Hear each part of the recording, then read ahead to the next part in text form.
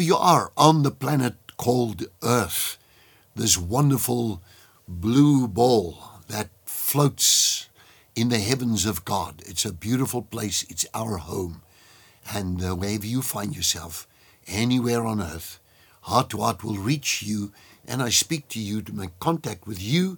You make contact with God, and so we form this triangle of koinonia, which means joint sharing in the presence with God, you being shared, and you being strengthened in this session.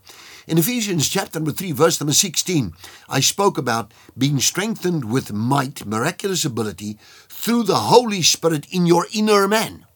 Now, 1 Thessalonians 5 in verse number 23 talks about the fact that Paul says, may you be strengthened wholly, spirit, soul, and body, all complete. That is 1 Thessalonians 5:23.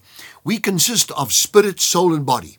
As one would say, we have a soul, we live in a body, and we possess a spirit. Now, when God comes to live within you, you give your heart to Jesus. God enters on the inside of you, spirit, soul, and body. Now we have the Lord, Christ in you, the hope of glory. And if you think about it, this is the inner man which Paul is speaking about. It's like a mystery. You get born again in the inner man, not in the outer man, but the inner man. And here comes to you miraculous ability. Now I can tell you one thing, and that's so very clear. I spoke about that might or the dunamis or the miraculous ability before I had made a full commitment to God, a complete commitment to God. Before that, I was kind of like limited in what I could and could not. I couldn't imagine what I could actually do.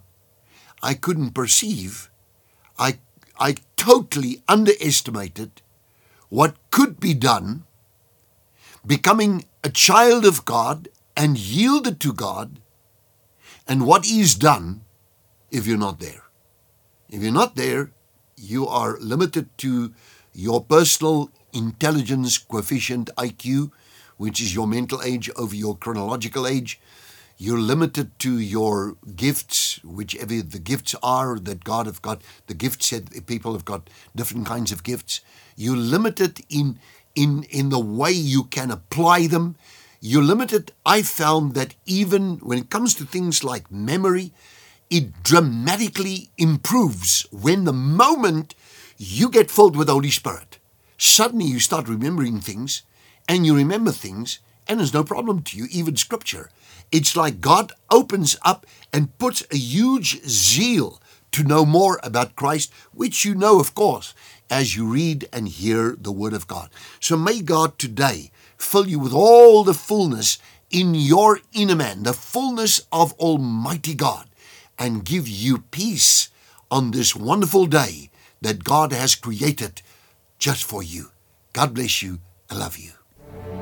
Did you enjoy that? We would like to connect with you and share much more with you. Just click on the link below and follow there, and it'll open up a whole world, a whole new experience of great things of God just to bless you.